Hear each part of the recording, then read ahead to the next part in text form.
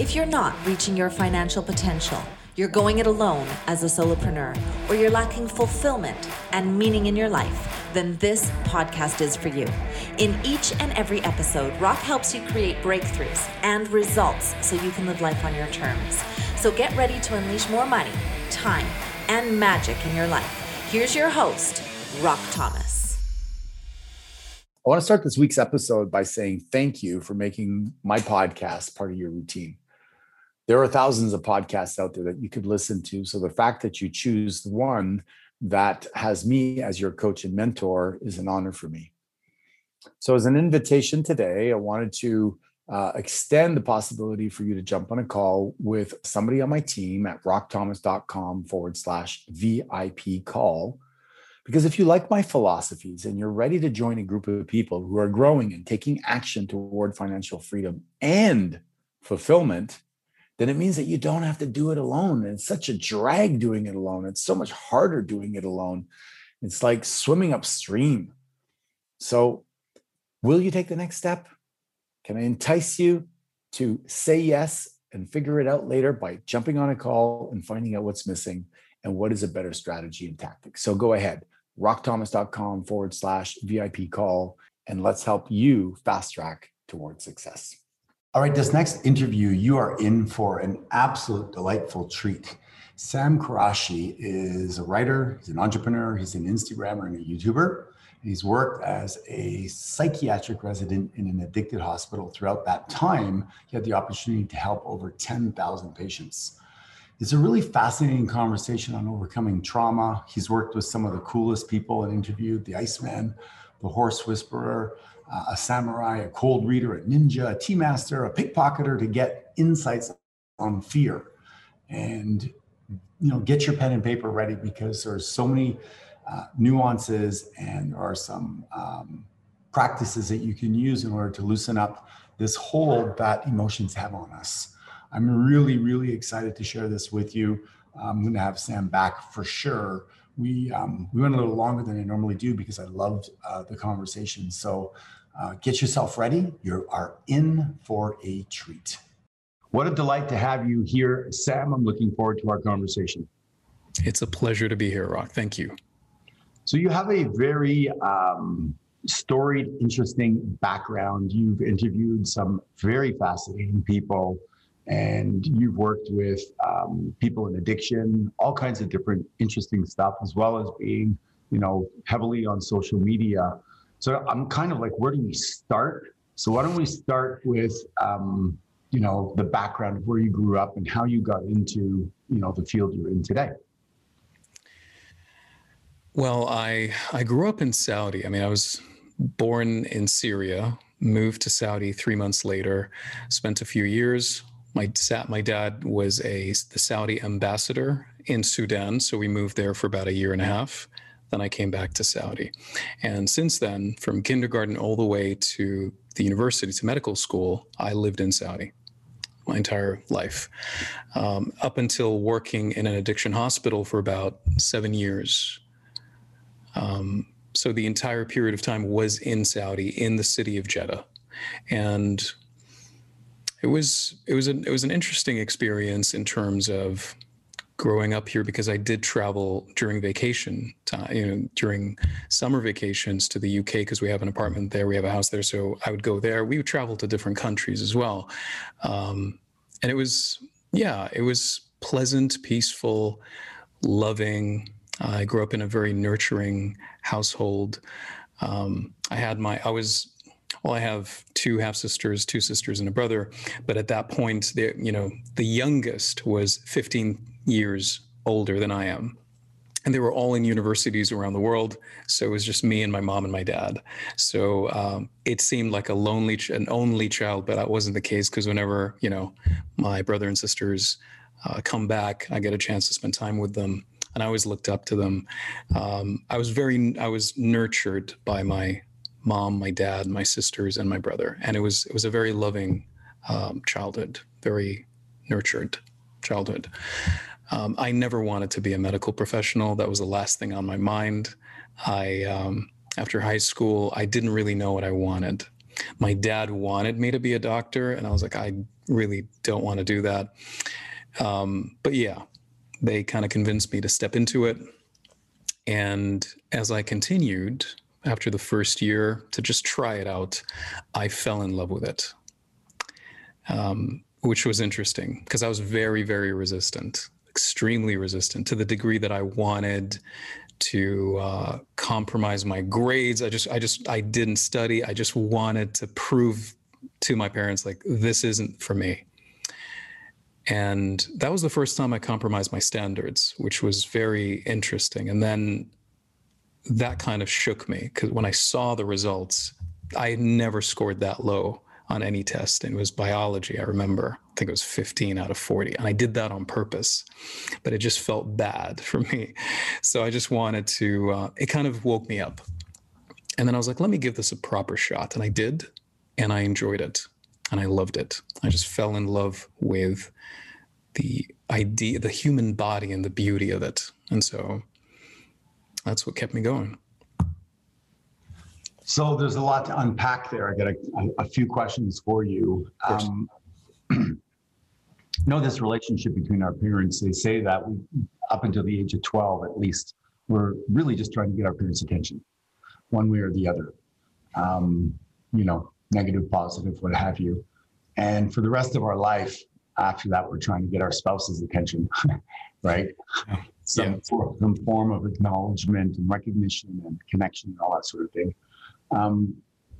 So I want to combine these two questions. Is what was it like growing up in Saudi that myself as a Canadian / North American would not typically know? And how was that dynamic in your childhood? And, your father wanted you to become a doctor, and you became, right? And so how impactful is it what our parents are suggesting in our environment? So Saudi environment, family environment, Sam. So Saudi environment, I mean, for a very long time, a lot of people, I've heard this over the years. I mean, I was born in the 70s. And so I grew up in the 80s and 90s, between Saudi and London, usually back and forth. And to a lot of people in the West, they perceive Saudi as a desert. Mm-hmm. That's one thing that isn't true. And I'm sure now that it's opening up, especially in the last couple of years with all the changes that are happening, people are now becoming more and more familiar, more aware. Obviously, with social media, the internet, you're seeing more of what's happening. Yes, we do have deserts, but we have a lot more. It's a normal life minus a few things, a few restrictions that isn't available here. So we don't have bars. We didn't have cinemas, by the way, for a very long time, which is one of the highlights for me as a kid going to the UK is going to the cinema. I love movies.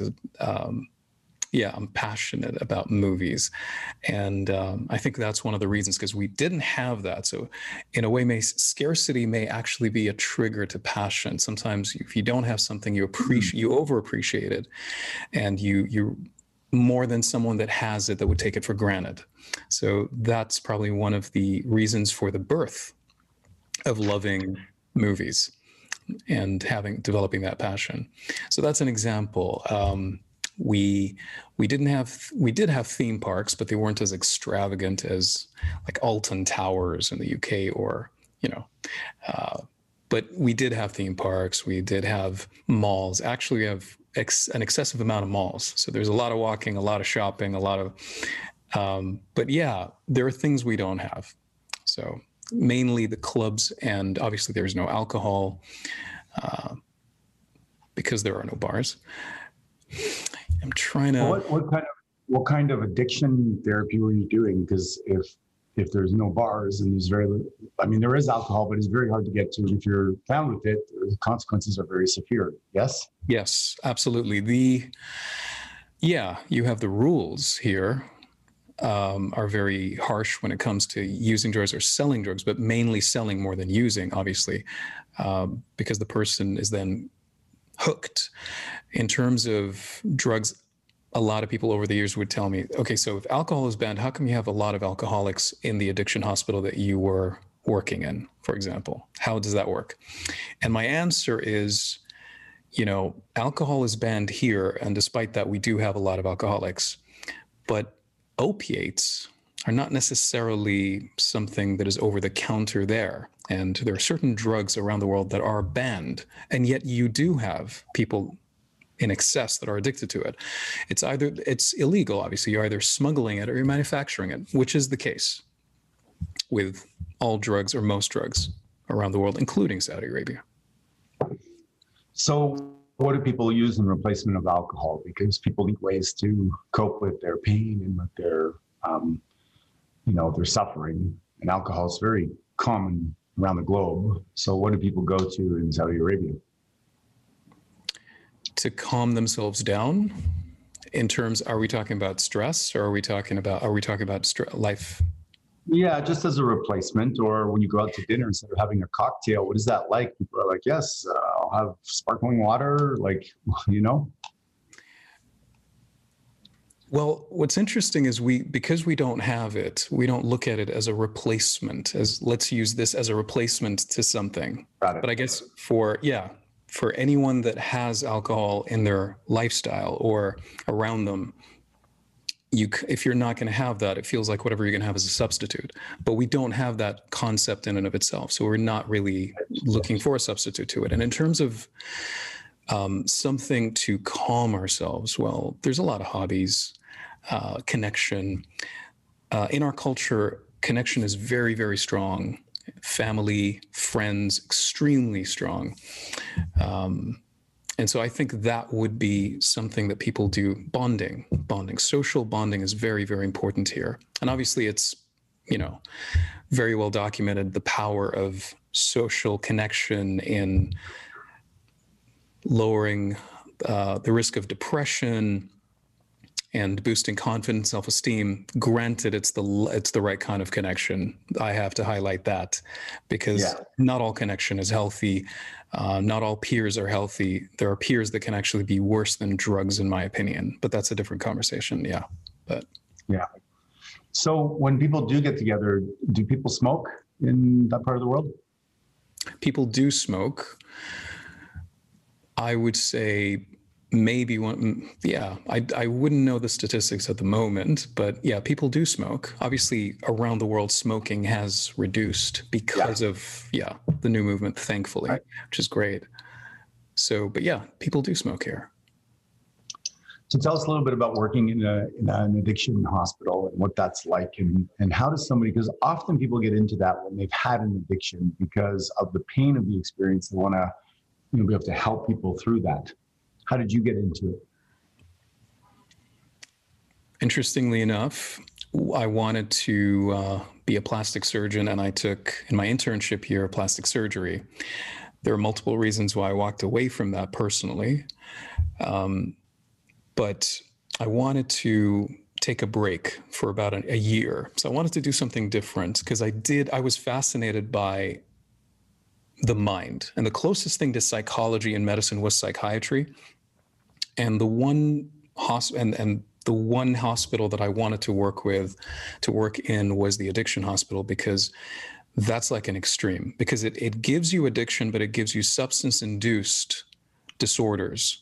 So I can actually learn about schizophrenia through substance-induced psychotic disorders, psychosis that has been induced by the drug, depression that has been induced by the drug. So it's an extreme, but it really gives me a crash course. So I wanted to do that for a year and check it out and then move on from it. But it ended up going for 7 years, which was interesting. And throughout those 7 years, I started to realize as I'm going through it that there are a lot of flaws in the system. I wasn't really happy with the way, I guess, in that system, mental illness was approached.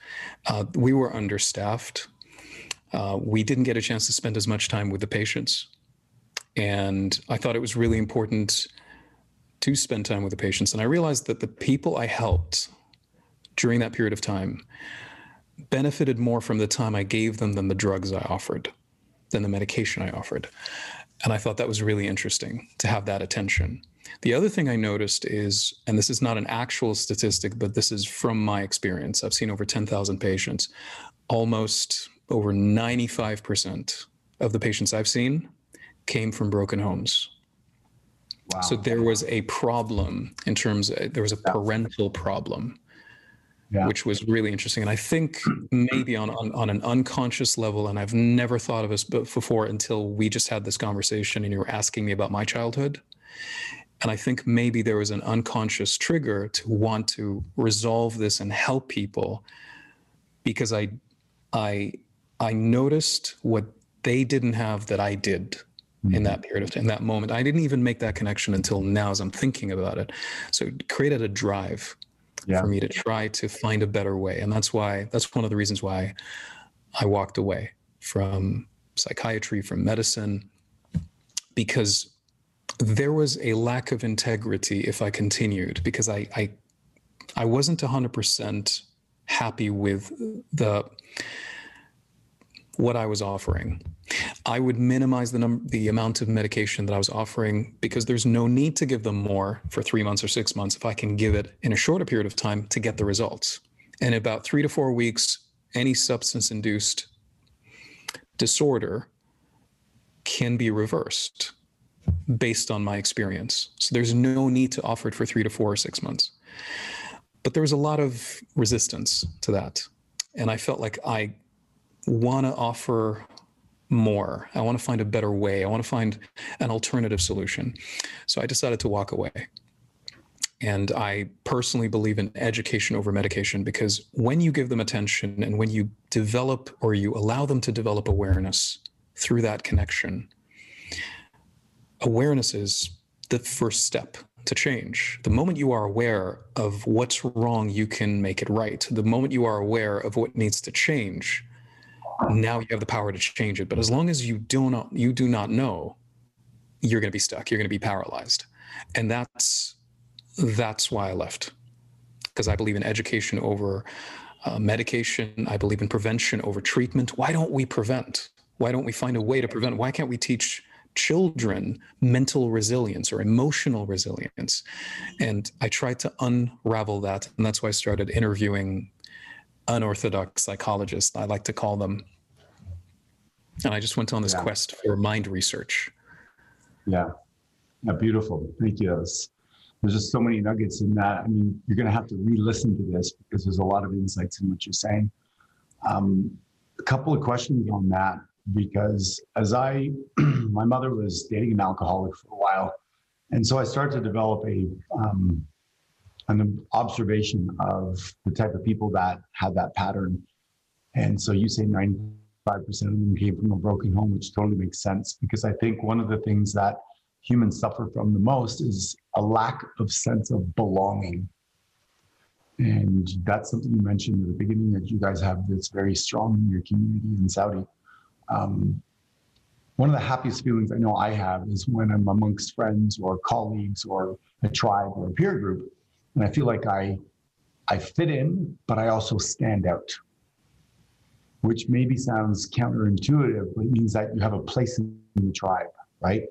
Yes. If you're on a sports team, you have your role to play, you're part of the team, but they're dependent on your performance in that role, even though you don't have to perform all the time.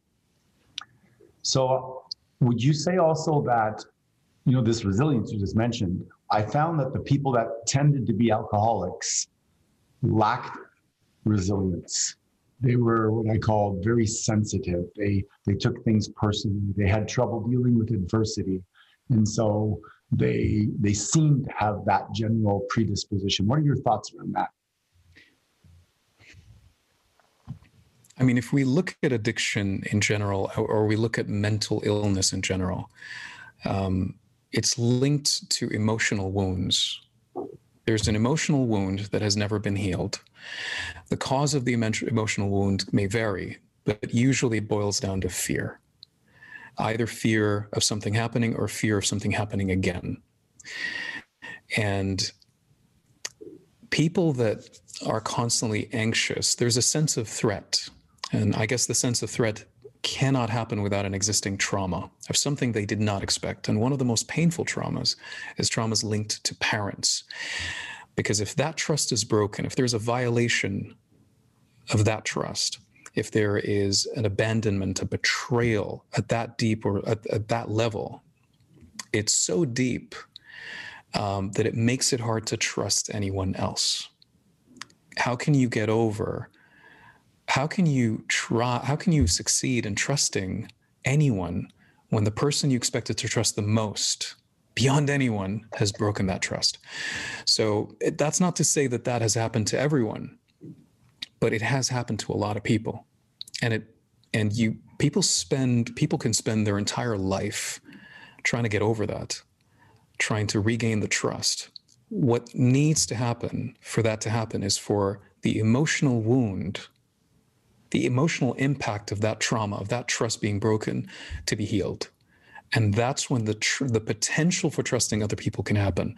We can't trust if we're constantly living in threat, if we're living in fear, if we're constantly worried about that, anxious about that. That sense of threat is primary, is essential. It is, if we don't feel safe, we cannot function optimally. We cannot be as effective as we want in any interaction. We cannot be as productive in any activity. We cannot enjoy any experience. We're constantly distracted. It's like the moment a trauma happens is like a gun being placed, a gun put to your head, and that's it. And you're gonna have that gun aimed at your head for the rest of your life until you figure out a way to resolve that.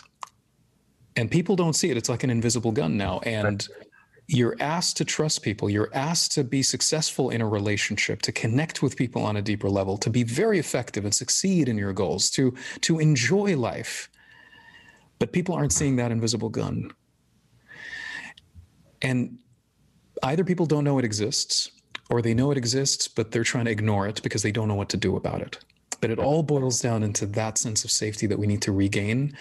But it operates, we need to focus on producing a sense of safety while healing and processing the unhealed emotional wounds that are making it hard for us to feel safe. So these are the two aspects that need to be worked on in general. So many people live their entire life not being aware that they're using Band-Aids, masks, and what have you to cope with that, what I call the loss of innocence, right? Yes. It happened so early for many people. My parents were physically there, but emotionally absent. And so there was this sense of, not being seen. And I remember doing this one exercise at an event with Lisa, I forget her name right now, but anyway, she had people stand up, get in pairs. One person closed their eyes, A, B, 200 people. And B would walk around and whisper randomly into different people's ears what they wish they had heard from their parents. And you could just hear half the room crying. Wow. Because it was, so for me, and I didn't realize this, I just started whispering into people's ears, there you are. Oh, there you are. Because I never felt being seen. And even later in my life as an adult, I would come home, say, visit my parents, and they were, like you go to some families and you open the door and the family gets up and like, oh my God, Sam's here, Sam, right?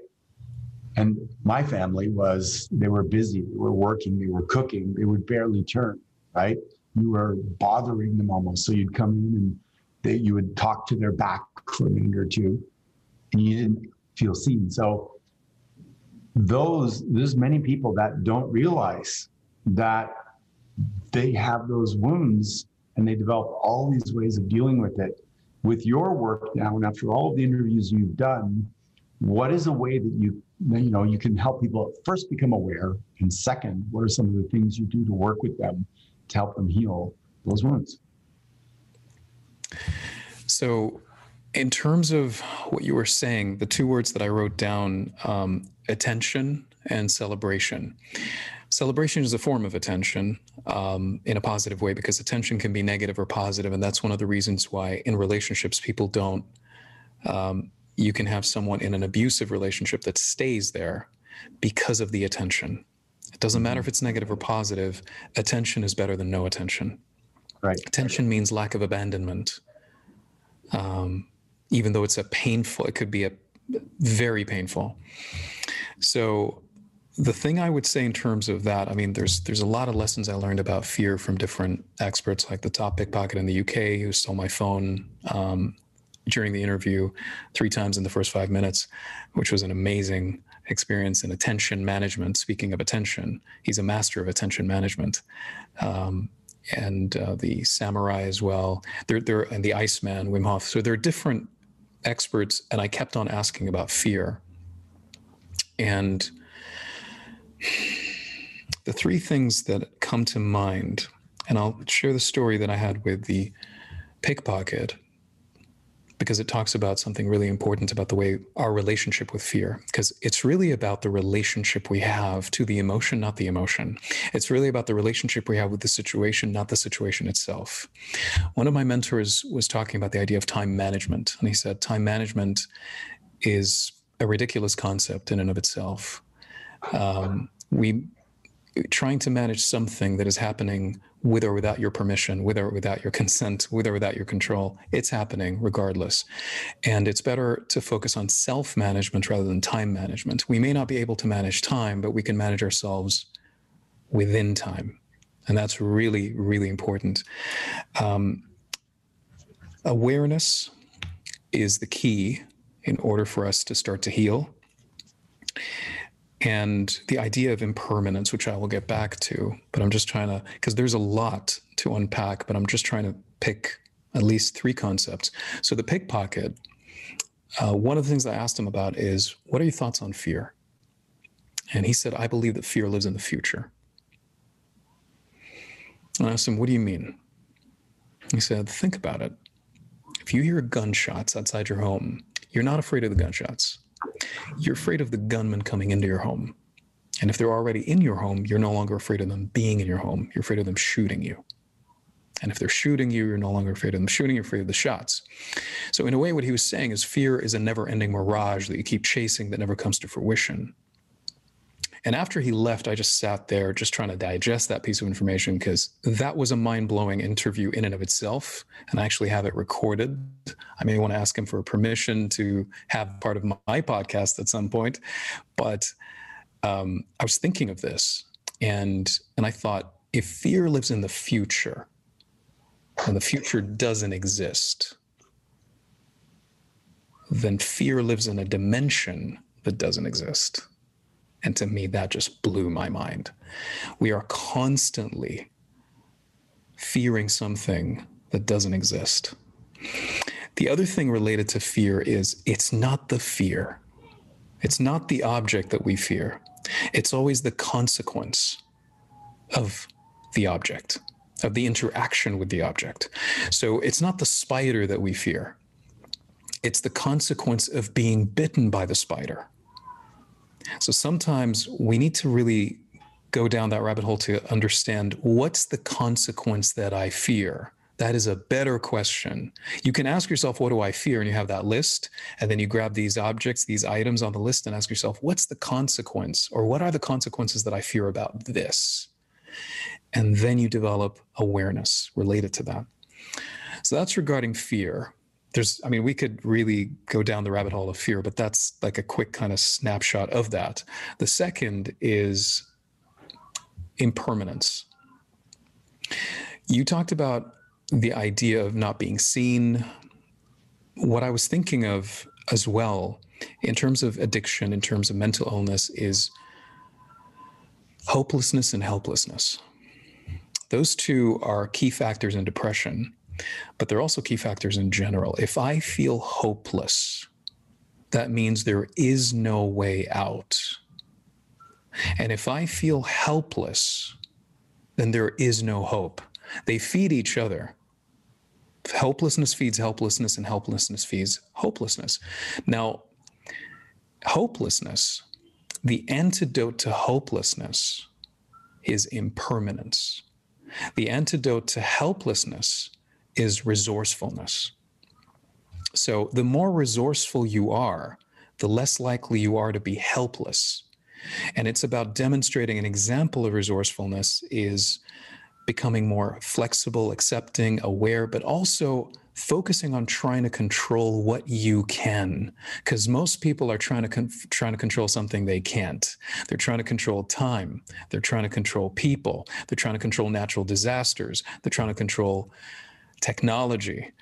They're trying to control outcomes. You can't really control the outcome. You can try your best to move towards an outcome, be open to moving away from it if better opportunities present themselves. And we need to learn to focus on controlling what we can. So a good question to ask is, what am I trying to control right now?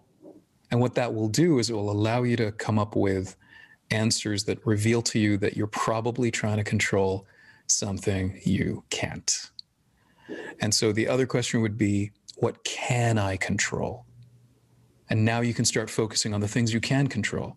You can control the pictures in your mind. You can control what you say to yourself. You can control your decisions. You can control your actions, the way you breathe, the way you move. There's a lot that you can control. And that allows you to develop competence, physiological competence as well, if it's just about movement and breathing. But what it does is it suggests to the unconscious mind that you are resourceful, which counters helplessness. So that's helplessness. Hopelessness, you could also think of hopelessness, when I said the counter to that, to counter hopelessness is impermanence. The thing about hopelessness is you're believing that what you are in is forever. It's the fear of the permanence of the situation that creates the hopelessness. If you believe that this is not going to last, there's no way that hope is not going to exist. So it's really about reminding ourselves that this situation is not going to last.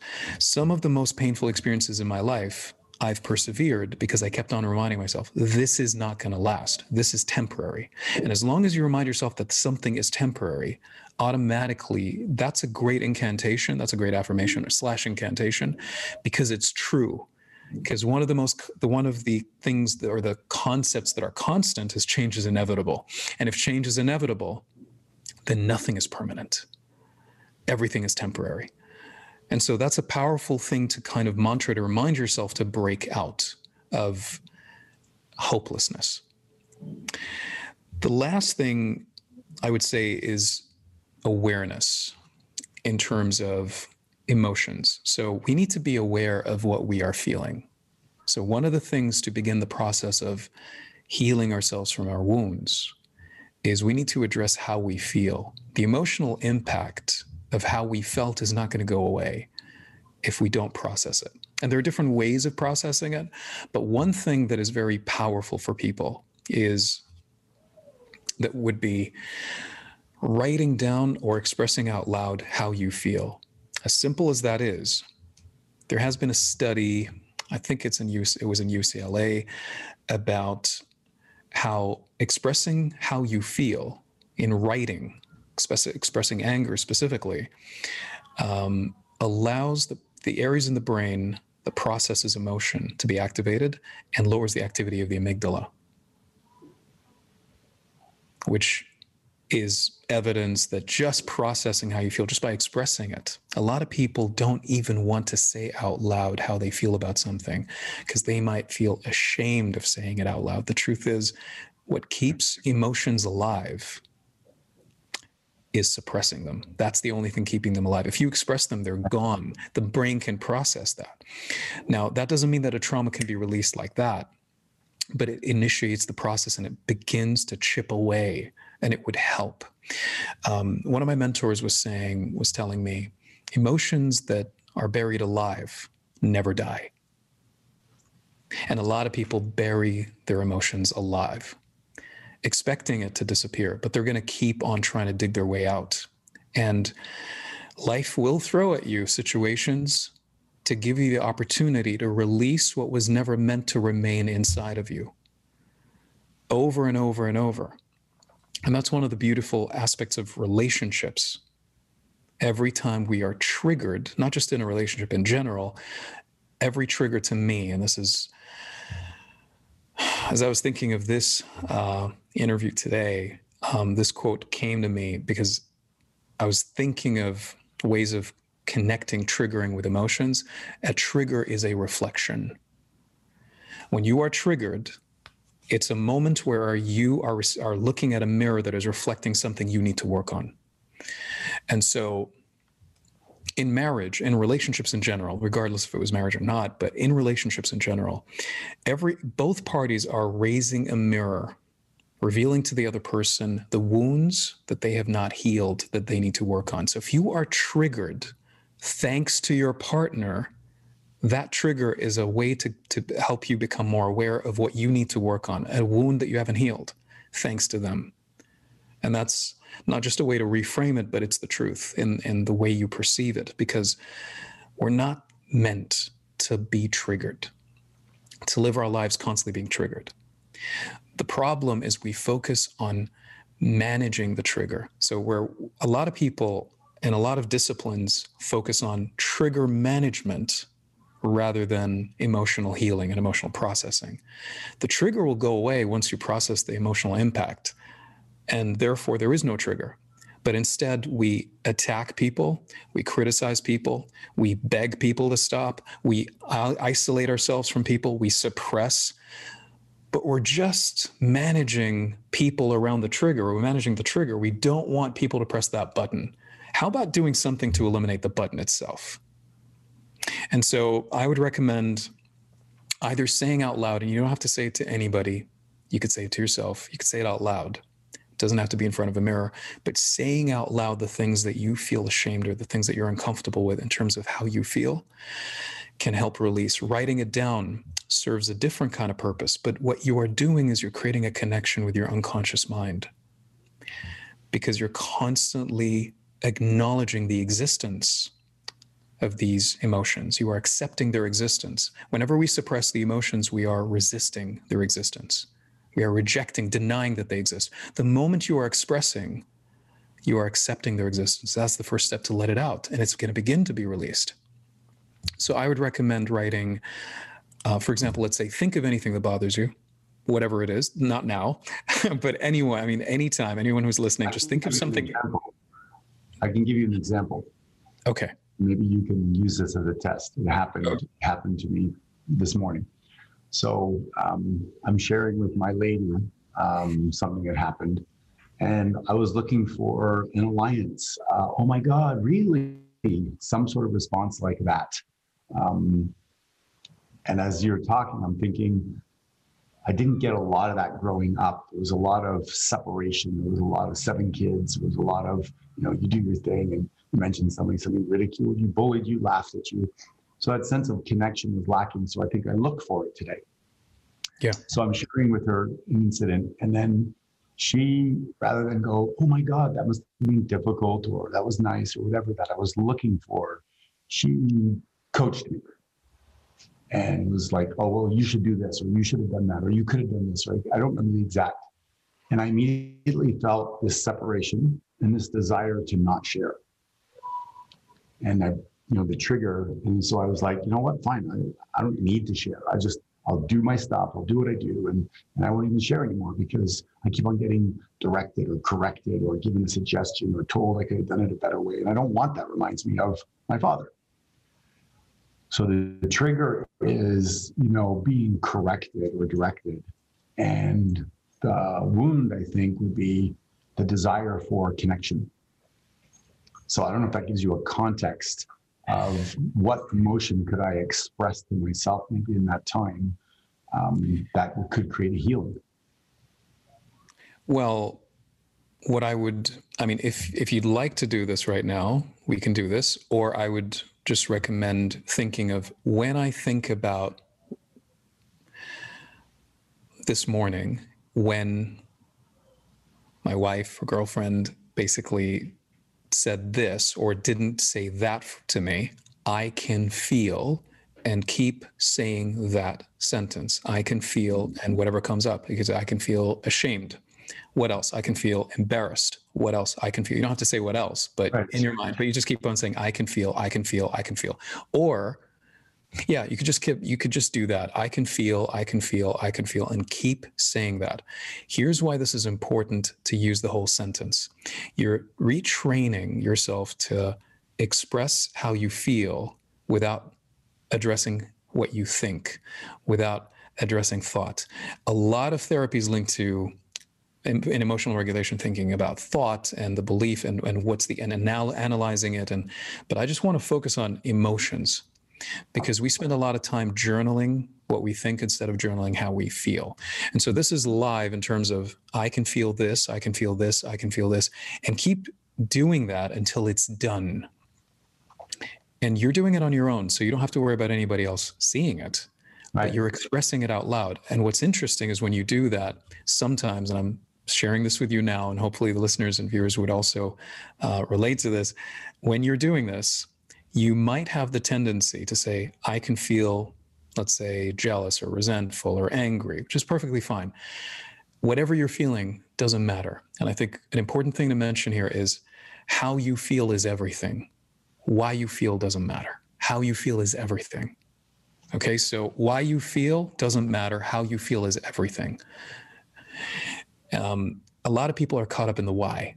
So what you might notice is you're going to be saying, I can feel resentful or angry. You can say, I can feel angry. And then you'd feel the need to go down that rabbit hole. Because when she said that in the past, or when that person did this, and you get caught up in something that doesn't matter. Because why doesn't matter? How you feel is everything. It's all about expressing how you feel.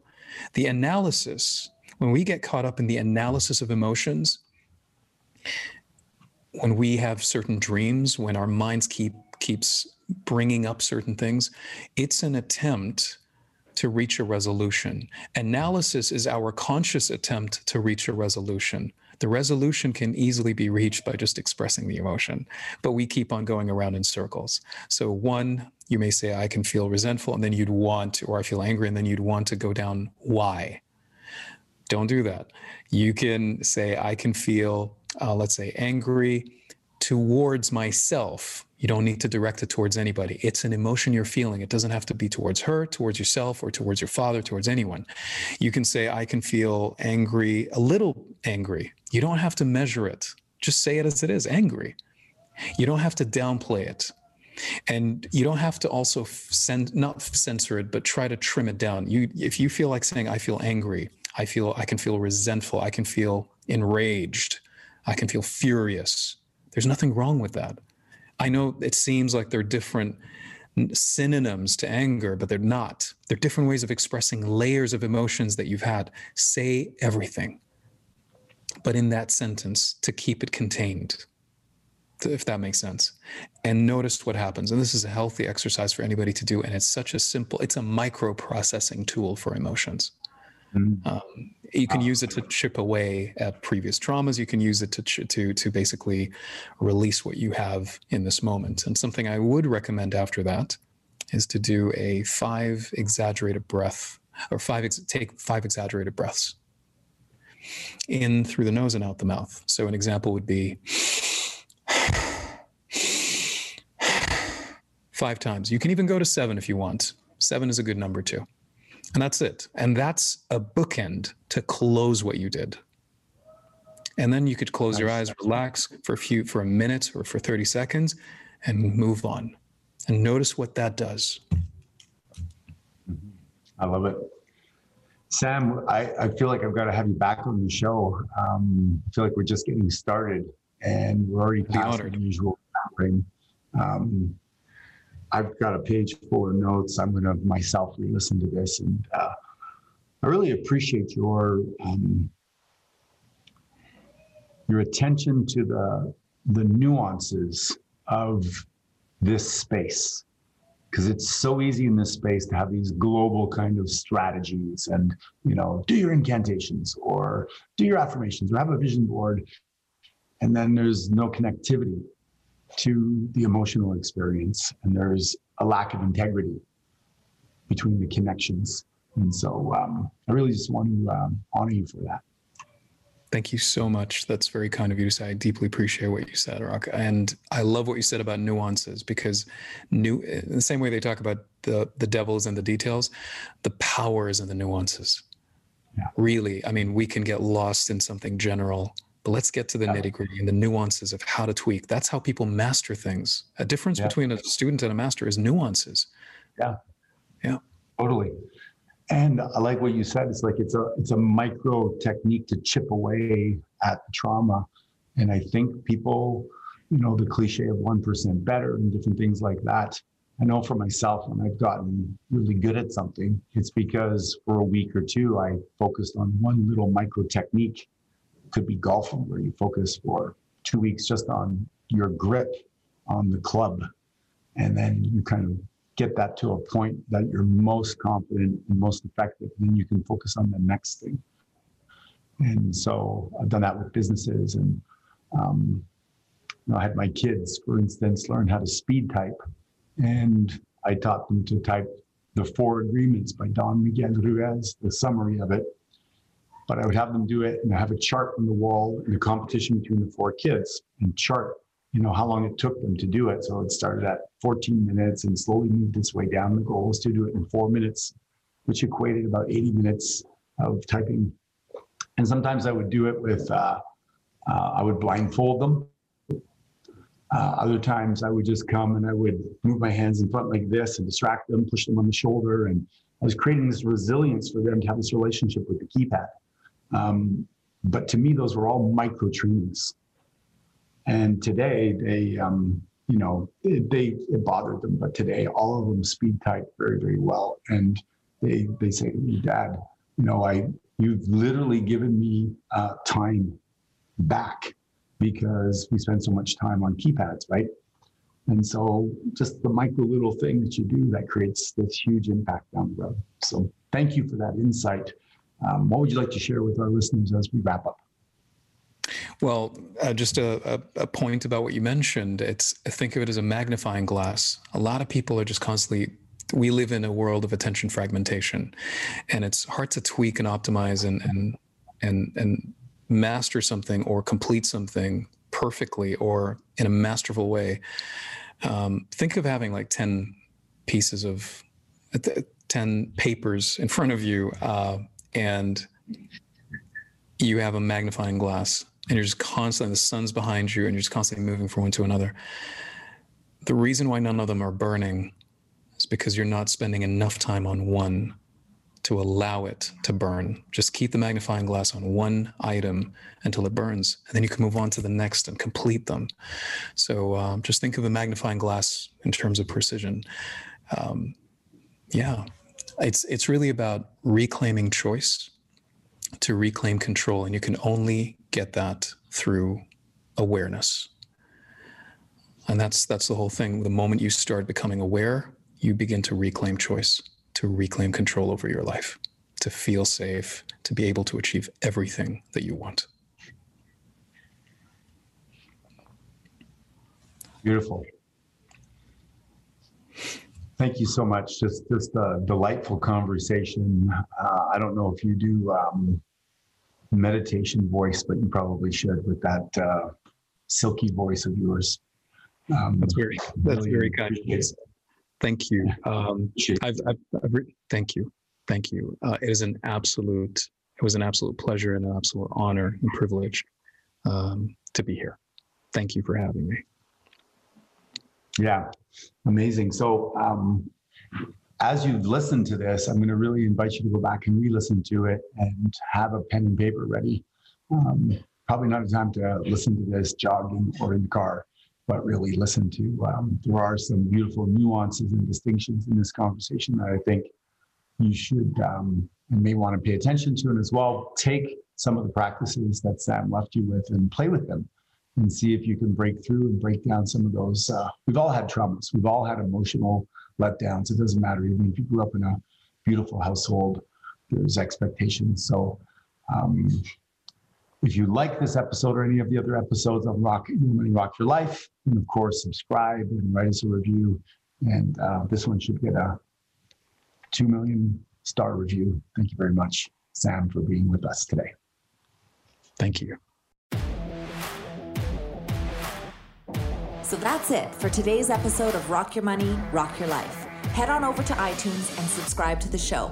Then head on over to rockyourmoneyrockyourlife.com and pick up a copy of Rock's free gift so you too can reach your financial potential, enjoy extraordinary success, and live the life you've imagined. Join us on the next episode.